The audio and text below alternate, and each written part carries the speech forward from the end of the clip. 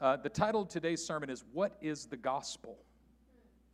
What is the Gospel? And I'm going to read a passage of Scripture to you from the book of Romans, chapter 1. Book of Romans, chapter 1, starting at verse 1. I just want you to hear it. I'm going to read verses 1 through 4, I think. Paul, a servant of Christ Jesus, called to be an apostle and set apart for the gospel of God.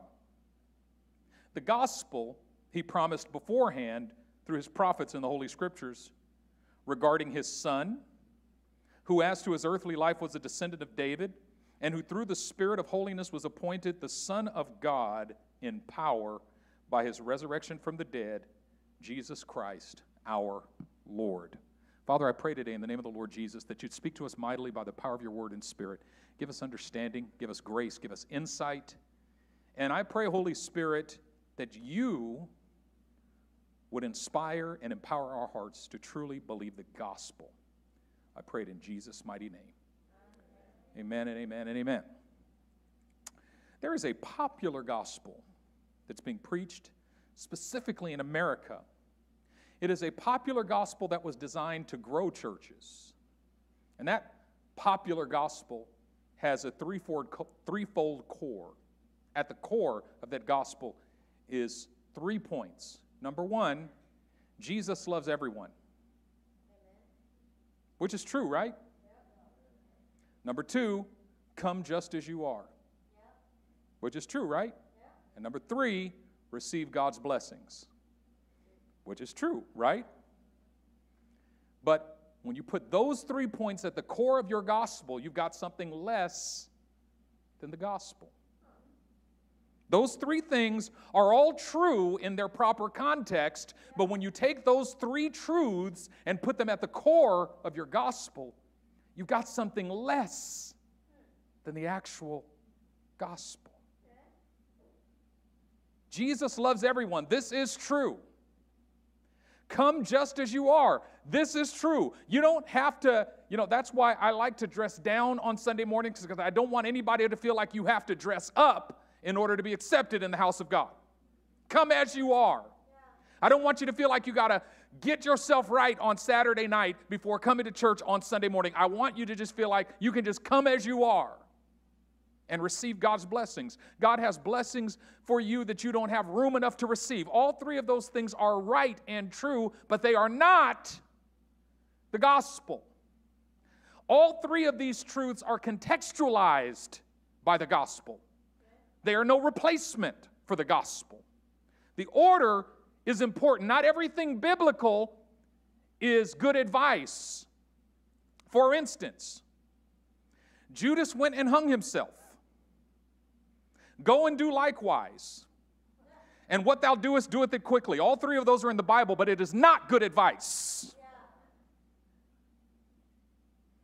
And so, truth must be set in the proper order in order for it to be fully true.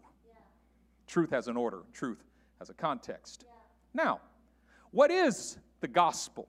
First thing I'll say is that the gospel is the most misunderstood concept, even by people who truly believe the gospel.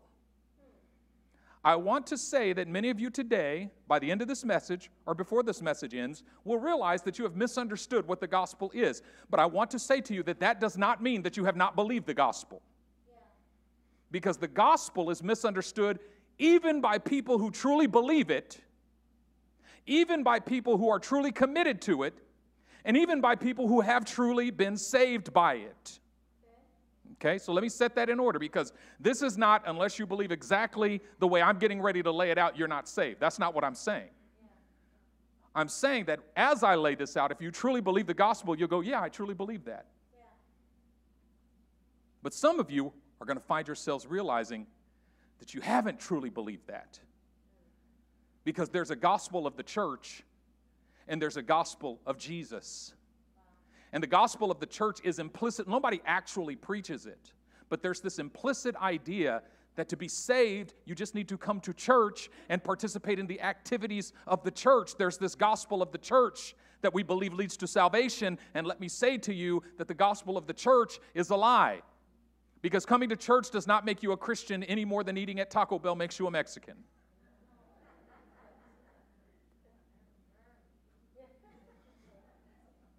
But the primary misconception about what the gospel is that there is a distinction that needs to be made between what the gospel does and what the gospel is.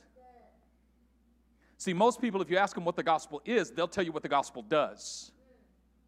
If you ask most people, what is the gospel? Even people who fully believe it, they'll say, the gospel is the message of salvation through Jesus. No, salvation is what the gospel does. Salvation is not what the gospel is. Salvation is the fruit of believing the gospel.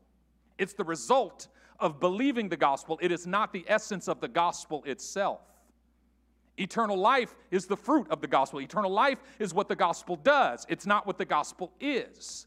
If you believe the gospel, you get eternal life. But eternal life is not the gospel.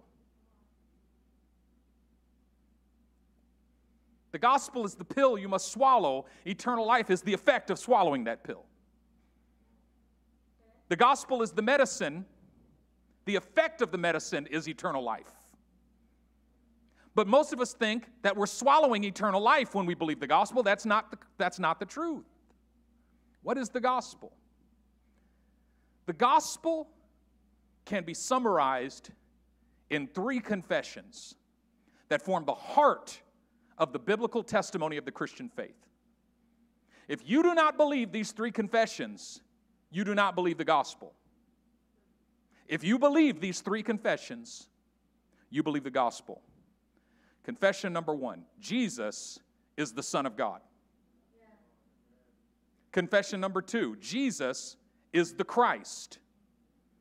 Confession number 3, Jesus is Lord. Those 3 confessions put together equal the gospel. Yeah. Believing the gospel leads to eternal life. And believing the gospel equals believing that Jesus is the Son of God. And Jesus is the Christ. And Jesus is Lord. If you don't believe any of those 3, you don't fully believe the gospel. And what we find is that implicitly with our lives, we declare that we don't believe the gospel. Even though with our lips, we claim to believe it. The question today is not just, what is the gospel? But do you believe it? Do you believe it? Now let's break this down a little bit. Yeah. The first confession, Jesus is the Son of God. Yeah. What does it mean to say that Jesus is the Son of God? To speak of Jesus as the Son of God is to speak of his virgin birth. Yeah. The virgin birth presupposes the pre-existence of Jesus. Yeah. To say that Jesus is the Son of God means that he did not begin to exist the moment he was born in a manger. Yeah. It means that his birth was not the beginning of his existence. John begins his gospel with these words. In the beginning was the Word, and the Word was with God, and the Word was God. He was in the beginning with God. Through him all things were made. Without him nothing was made that was made. In him was life, and that life was the light of men. And the light shines in the darkness, and the darkness does not comprehend it. Verse 14, and the Word became flesh and dwelt among us. And we beheld his glory. The glory of who? The glory as of the only begotten Son of the Father. So when you're speaking of Jesus the Son, you're speaking of the fact that he is not the son of Mary and Joseph, he's the Son of God. Yeah. Yes, he's the son of Mary and Joseph, but only because the Holy Spirit came upon Mary. He's actually not technically the son of Joseph. Yeah. The Holy Spirit came upon Mary. This is called the Immaculate Conception. The Immaculate Conception, the incarnation. God became flesh. The Word became flesh and dwelt among us. It means that when you're speaking of Jesus, you're not speaking simply of a historical religious figure. Yeah. If you believe he was just a prophet, you don't believe the gospel. Yeah. If you believe that he was just a great religious teacher of his time, you don't actually believe the gospel. Yeah. If you don't believe that he is the Son of God, yeah, that he came from heaven to earth to show the way, then you don't actually believe the gospel. Yeah. Now, some people would say, Jesus never claimed that he was the Son of God. That's what people said about him later. I beg to differ. He called himself the Son of God all the time. Let me explain. Now, this is a Bible question, a Bible trivia question. And the person who answers it correctly gets $5 in Monopoly money. So the question is, what was Jesus' favorite self-designation? How did he refer to himself the most? What was his most prominent self-designation? You can yell it out, put it in the chat. Son of Man, all the time. And if I, the Son of Man, be lifted up, the Son of Man came not to judge, but to save, right? He just constantly speaks of himself as the Son of Man, the Son of Man, the Son of Man. Now, Son of Man is a Hebrew idiom that literally means man. Son of dog is dog, Son of Man is man. That's what it literally means, man. Son of Man means man. However, there's this passage in the book of Daniel, chapter 9, where Daniel has a dream that makes him sick. He says, in my dreams, thrones were set in place. That's the first thing that troubles him. There's more than one throne in heaven. The Ancient of Days takes his seat. That makes sense. Thousands attended him, and 10,000 times 10,000 stood before him. The court was set. The books were open. And then I saw one like a son of man, riding on the clouds of heaven, being brought into the presence of the Ancient of Days. And the angels of God worshiped him. This Son of Man gets enthroned at the right hand of the Ancient of Days and receives a kingdom and dominion and power. And it said that his kingdom is forever and his dominion will never end. And Daniel said, when I saw this, I was sick for many days. Why was he sick? Because he thought he had seen blasphemy. When he said, I saw a Son of Man, he's literally saying, it looked just like a man. When I saw one like a son of man, and he can't even say it's a son of man. He said it looked like a son of man. One like a, meaning it just looked like a man. But why is he riding on the clouds of glory? Read the Old Testament. Only Yahweh rides a cloudmobile. And this man is riding the clouds of glory like he's ghost riding the whip. What in the world is happening? And then he comes into the presence of the Ancient of Days, and what happens? The angels of God start worshiping him. Worshiping a Son of Man? Daniel said, this is too much. I'm sick. And there's all kinds of rabbinic argumentation through the intertestamental period about the identity of this elusive, heavenly Son of Man. Who is this heavenly Son of Man? And Jesus comes on the scene and goes, I'm the Son of Man. The Son of Man that Daniel saw riding on the clouds of glory, brought into the presence of the Ancient of Days. The angels of God worshiped him, enthroned at the right hand of the Ancient of Days, receives dominion and a kingdom. That be me. He is I, and I is him, slim with the tilted brim. What's my name?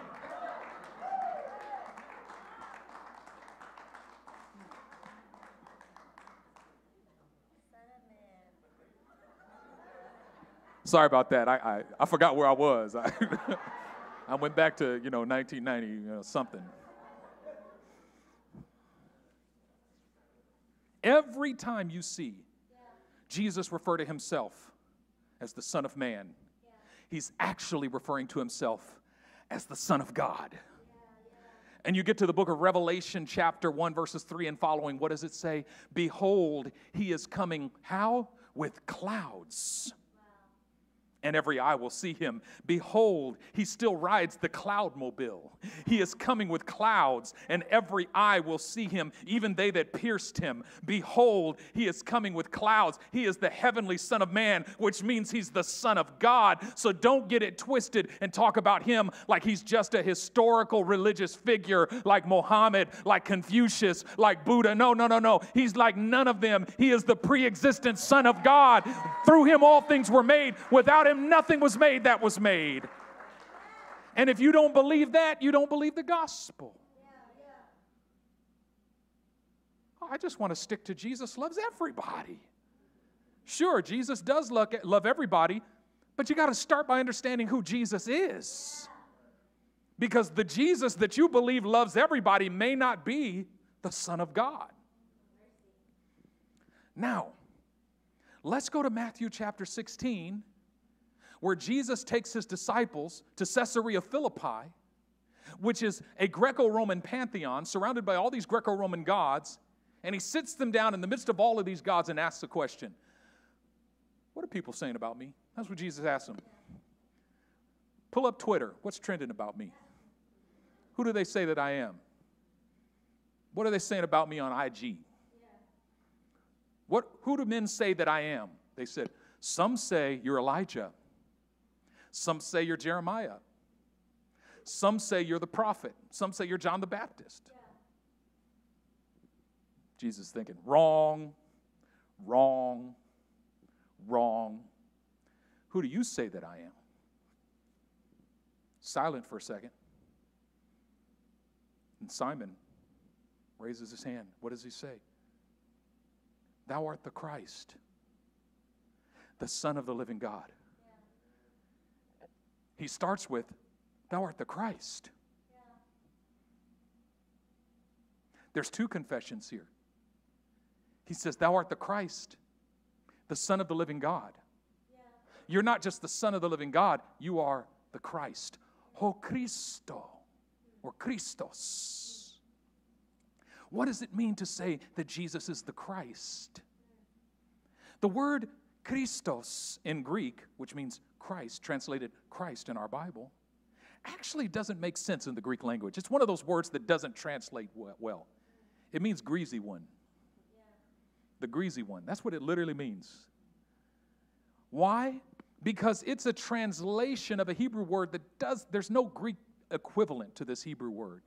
Matter of fact, there's a letter to a Roman ruler named Pliny in which the author misunderstands that that the first century church is actually saying Christos. He can't be saying Christos, greasy one. That don't make sense. They worship the greasy one. That doesn't make any sense. They must be saying Christus. Christus was actually a very common name in the Greco-Roman world. So they worship this guy named Christus. That's what he says in his letter to Pliny. We don't understand what it's all about, but some dude named Christus they worship. No, they worship a guy named Christos. Christos, the Greek term Christos, is the Greek translation of the Old Testament, the Hebrew term Mashiach, which is where we get our term Messiah. And it literally means anointed one. The anointed one is the Savior of Israel. The anointed one was the son of David who would come and redeem them and save them from all of the oppression of the nations that they had been subjected to for hundreds of years. The Mashiach. Remember the promise to David that he would never fail to have a son on the throne. So they were waiting for the Messiah. If you went back to first century Israel before Jesus was revealed, everybody was hoping for the coming of the Messiah. Everybody was talking about the coming of the Messiah. And if you look at the prominent religious groups in Israel at the time, you had the Pharisees, you had the Sadducees, you had the Zealots, and you had the Essenes.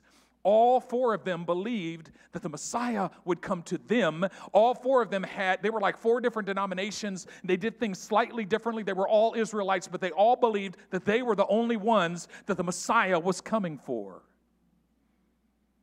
The Pharisees were like Republicans.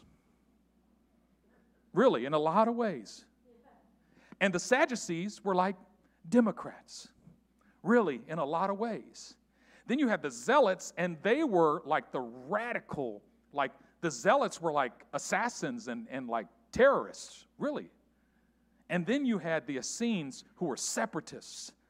Like they went out to the desert and they wore white garments and like they just ritual washings, and it was like, and all of them thought, we're doing it right. When the Messiah comes, he's coming to us. Yeah. And Jesus, which one did he come to? Exactly. Because if there was one message of Jesus, is that all of y'all got it wrong. Yeah.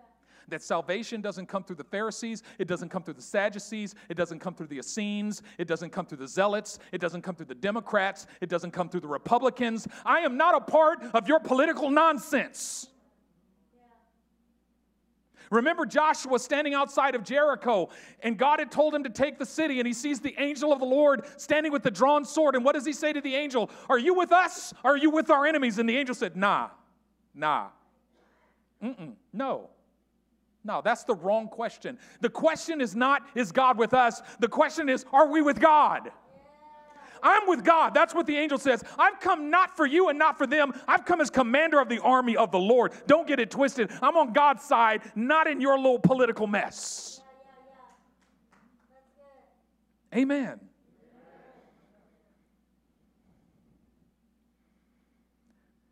And Jesus as the Messiah was the most scandalous concept.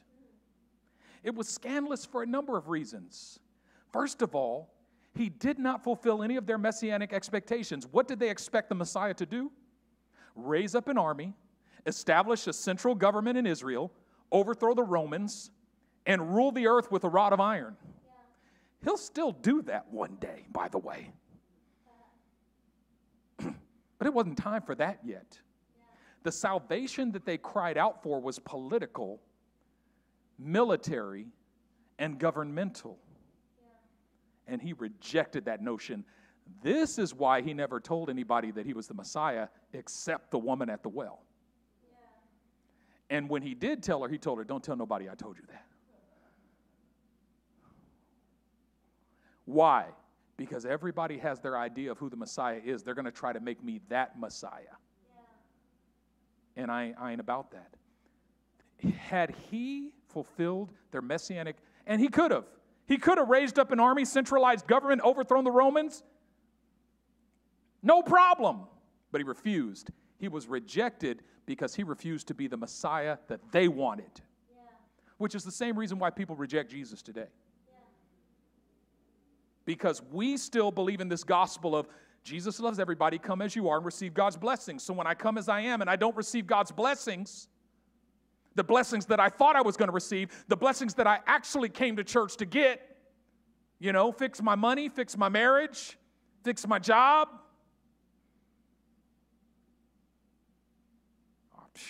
Crucify him. I don't need that.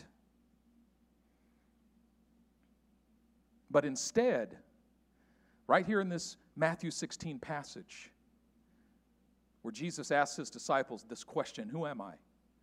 Who do you say that I am? And Simon says, you are the Christ, the Messiah, the Son of the living God. Jesus first responds by commending him. Blessed are you, Simon, son of John, for flesh and blood did not reveal that to you, but my Father who is in heaven. You just spoke by revelation, meaning if you are going to know who Jesus really is, it's only because the Father reveals him to you. But then the scripture went on to say, Jesus began to teach his disciples that he would be betrayed, handed over to the Romans, and crucified, nailed to a cross.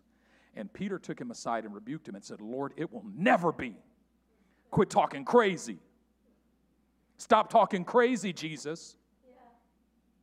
Jesus says, who am I? Peter says, you're the Messiah. And Jesus says, great, let me tell you what that means. It means I'm going to suffer, be rejected, and die. And Peter says, no.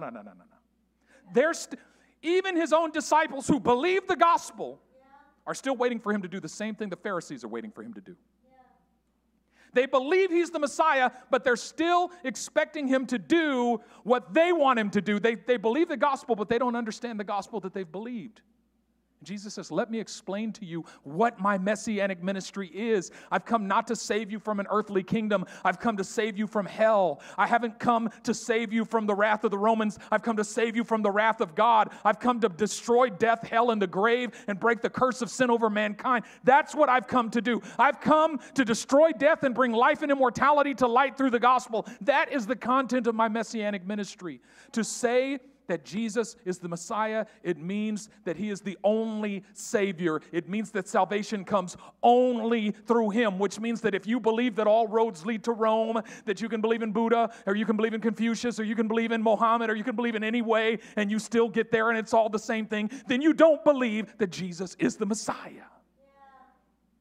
You don't believe that Jesus is the Christ. The content of his messianic ministry was his suffering and death. And to believe that he is the Christ means that his suffering and his death is our only hope for salvation. There is no other way. There is no salvation in any other name but by the name of Jesus. And if the church starts to diminish its confidence in this claim, we've lost the gospel. Jesus is the Christ. And this is why every time Paul uses that term Christ, Jesus Christ, that confession, Jesus is the Christ, was so central to our Christian faith that they removed the is, and it became a proper name. Jesus the Christ became Jesus Christ.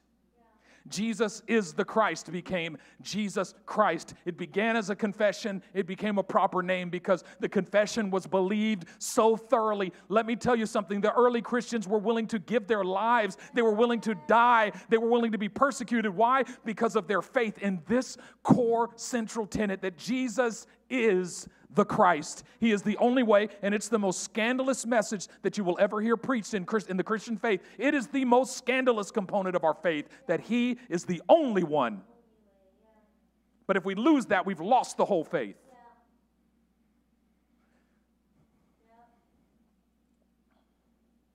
Jesus is the Christ.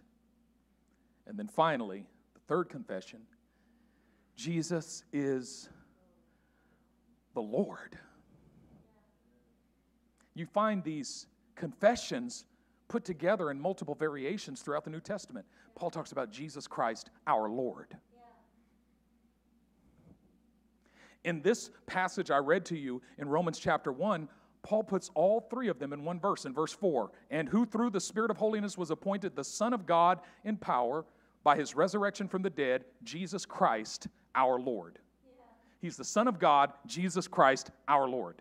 Son of God, Jesus Christ, our Lord. This is the gospel. This is it. And Paul says it here, right there in Romans chapter 1, in these passages that we read. He said, I was appointed for the gospel. Now let me tell you what the gospel is. The Son of God, Jesus Christ, our Lord. That is the gospel that I was appointed to. You believe that, you have eternal life. What does it mean to say that Jesus is Lord? Do you know what the proper translation of the word Lord literally is? Sir. Excuse me, sir. Sir, excuse me, sir. You go back to England, ancient England. Yes, my Lord. Yes, my Lord. Yes, my Lord. Yes, my Lord. There's another way of saying yes, sir. Yes, sir. Yes, sir. Yes, sir. So what does it mean that Jesus Christ is the sir? It means a little bit more than that. A couple things you need to know. First, there was a group called the Masoretes. The Masoretes were translators or transcribers of the biblical text starting in about the 1st century. And their job was to transcribe, to make copies of the Old Testament, the Hebrew documents of the Old Testament. But the Masoretes were so meticulous that if they made one mistake, they would scrap the whole manuscript and start again from Genesis 1:1. If they made a mistake in Deuteronomy, they started again with Genesis. Because there was a passion for making sure that they transcribed the Word of God with such precision and accuracy, not missing a single word. It was that important to them. Why? That's how much they valued the Word of God. When you go back to the captivity of Babylon, first 722 AD, the northern kingdom of Israel is taken into captivity to Assyria. Then 586 BC, the southern kingdom of Israel is taken into captivity to Babylon. About 516, they come back from captivity and they rebuild the temple. But here was the question. If we're the people of God, how were we taken into captivity? How was that possible? And the answer was we broke the law. You go back to Deuteronomy 18 and you read about the blessings and the curses, and God made it clear. If we don't keep his commandments, here are all the curses that he's going to bring against us. Well, guess what? He brought all those curses against us. Why? Because we did not keep the law. This is where the phenomenon that we call Judaism was born, after they came back from captivity. And this is the core of Judaism. We will never break the law again. We must be sure never to break the law again. Now, here's one thing that comes out of that. Remember, what's the first commandment? First, he says, you shall have no other gods before me.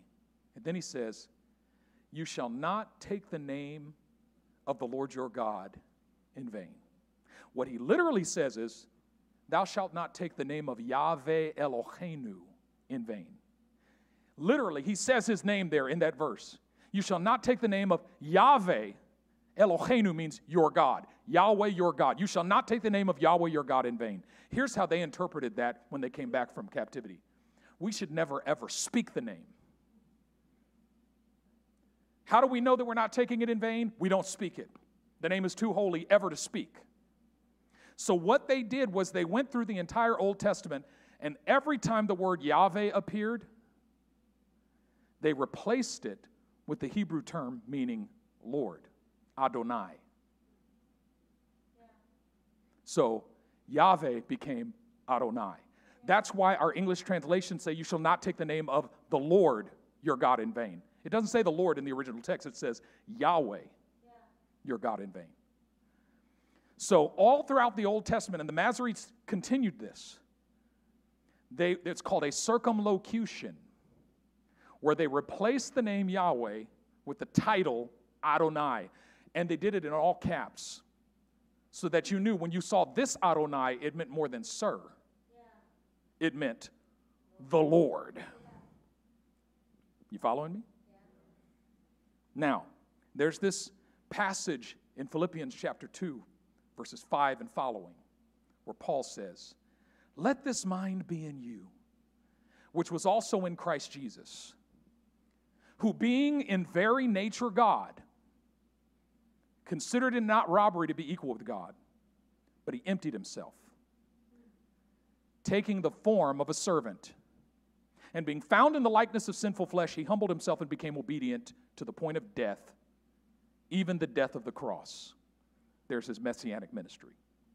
Now, therefore God has highly exalted him, speaking of his resurrection, and given him the name that is above every name. What is the name that is above every name? Did God give him the name Jesus in his resurrection? So Paul says, in his resurrection, God highly exalted him and gave him the name that is above every name. That at the name of Jesus, every knee should bow, of things in heaven, and of things on the earth, and of things under the earth, and every tongue confess what? Jesus Christ is what? Lord. Yahweh.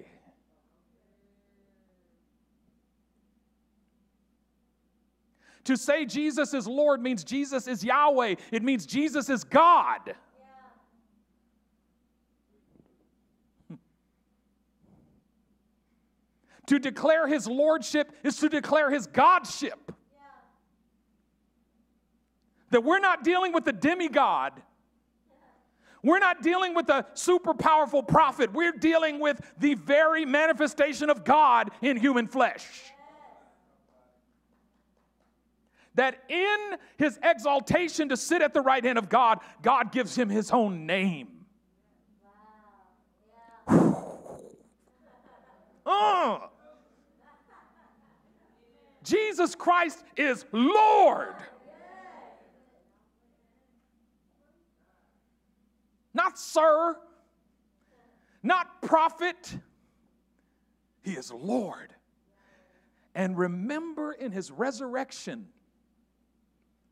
when a couple of the disciples had seen him, and they go back, first the ladies saw him, and then a couple of disciples saw him, and they go back and report to the rest of the disciples, Jesus is alive, and we've seen him.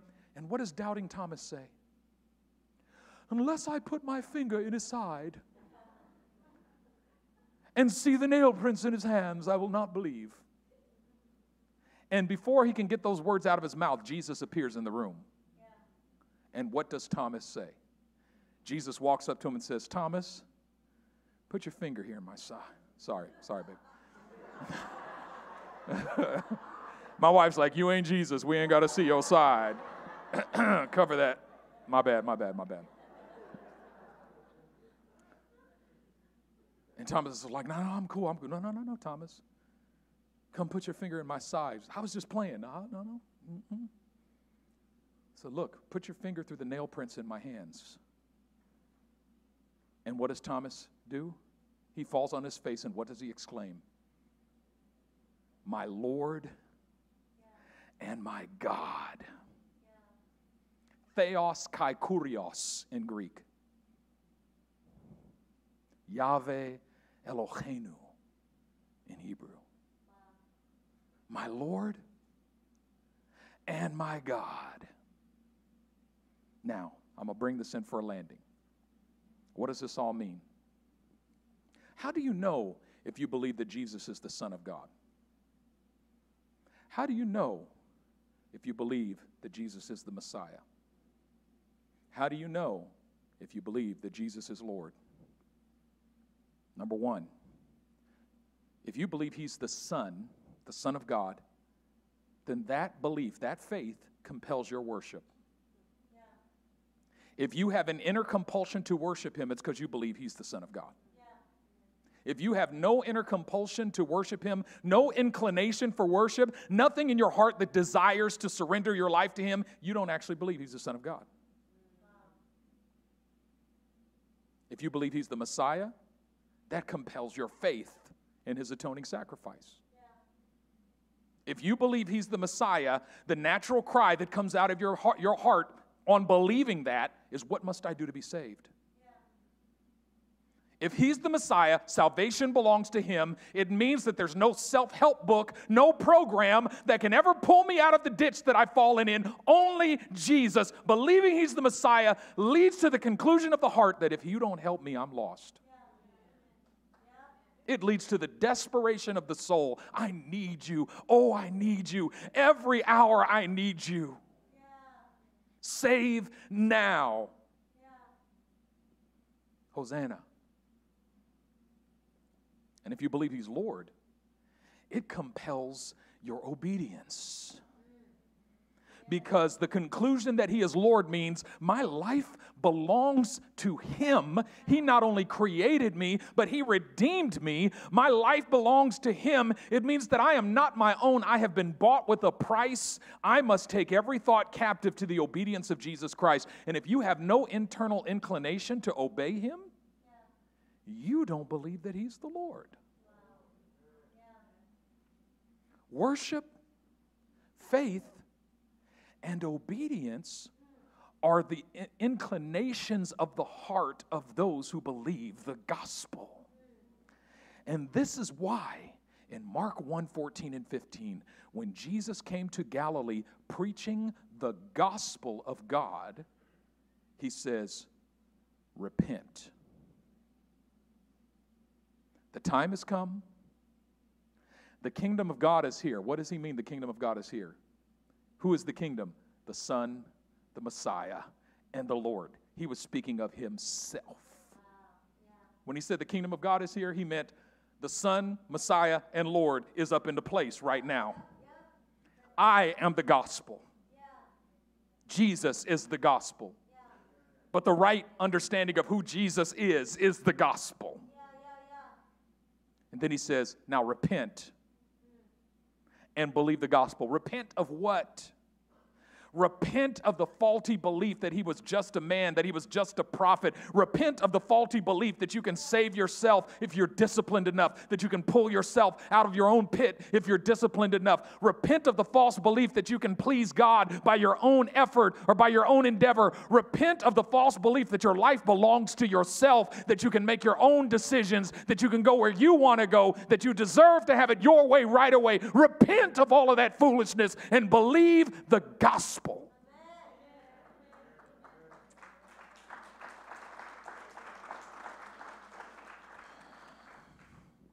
What is the gospel? Jesus the Son, Jesus the Savior, Jesus the King. And there's another component to his lordship that we need to take more time on another day to talk about. His resurrection, his enthronement at the right hand of the Father, but his coming. His coming. Behold, he is coming to judge the quick and the dead. Behold, he is coming with clouds, and every eye will see him. And when he comes, he's not coming as a fairy to bless everyone. He's coming as Lord. He's coming as Christ. And he's coming as the Son of God from heaven. That is the gospel. This is what we believe. This gospel is the truth upon which the church stands or falls. This gospel has never been popular, and it will never be popular, but this is the true gospel. And the false gospel cannot save you. You can't be saved simply by believing that Jesus loves everybody, even though he does love everybody, but he loves everybody so much that he gives you the true gospel of who he is. The true revelation of who he is. And every single day, even for those of us who have believed, the same admonition is applied to us as is applied to the non-believer. Repent and believe the gospel. Because all we like sheep have gone astray, and every day there's a part of our hearts that wants to stray from the gospel, that wants to stray from the truth of who Jesus is. There's a part of me that wants to do it my way. There's a part of me that thinks I can save myself, that I can pull myself out of the pit, and I've got to come back to the reality of who Jesus is every day. That is the Christian life, and that coming back to the gospel every day is the essence of what we call discipleship, which will be the subject of next Sunday's sermon. Bow your heads with me and let's pray.